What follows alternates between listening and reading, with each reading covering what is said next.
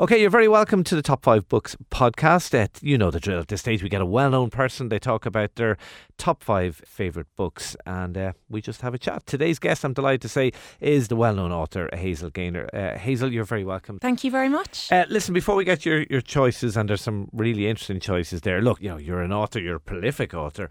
I'm assuming books from the start were something that I can imagine you as a young girl devouring books. Oh yeah, our house was full of books. I have to say, very lucky that I had parents that encouraged reading. I remember reading, I think I read before I started school. I was a really early reader, but we actually used the local library. So I would have been that kid who came home with as many books as you could borrow, and I think it was probably 5 was the most you could take. And I have a really fond memory of going up to the lady at the desk, and she'd take out the little ticket and stamp it, and it was just a really magical place. You could take these books and you could read them and take them back. And so through the library, really, I don't remember us having a lot of bookshelves full of books. People didn't really buy books the way they do now. Yeah. Like you rented them. You read them and then you'd swapped, and you swapped them. I had an older sister, a couple of years older, so I would often look at what she was reading and obviously aspire to read what she thought was cool.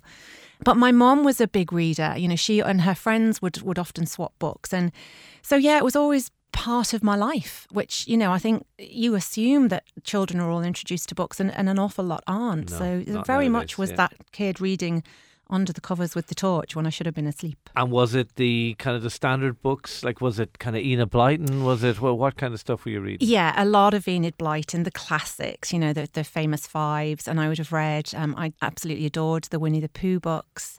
I had a box set of them that I still have. That are very a lot of people on this show have picked Winnie the Pooh as really, one of their top 5 books. Yeah, it has been one of my top 5 before, but I've put another one in because it was slightly more unusual. And the Beatrix Potters, Peter Rabbit, those tiny, beautiful little collection of books. I had a few of them. So, a mixture of, the Nancy Drew series. So quite a mixture of... And then classics like The Secret Garden and things like that. So, which I read quite recently with one of my kids, actually. It's amazing. It's lovely to go back to those classic children's books, but they do feel very different, I have to say, to modern children. You have to sort of give them a bit more time. A lot less knowing and stuff than maybe books today are.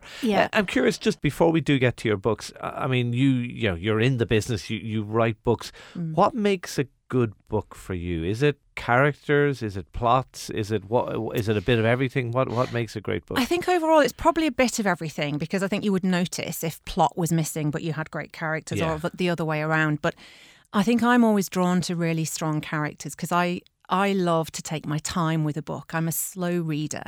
It's like a treat at the end of the day. I'll read a few chapters and treasure I each really morsel. treasure. I really try to. See, I'm the opposite. I always want to get to the end. People are, and I do want to, but obviously there's a lot of books now that are written to keep you turning the page, very pacey. Yeah. I think that's why I love reading and writing historical fiction, because I feel it allows you to kind of step back a little bit and take your time. And I think now, because I'm an author,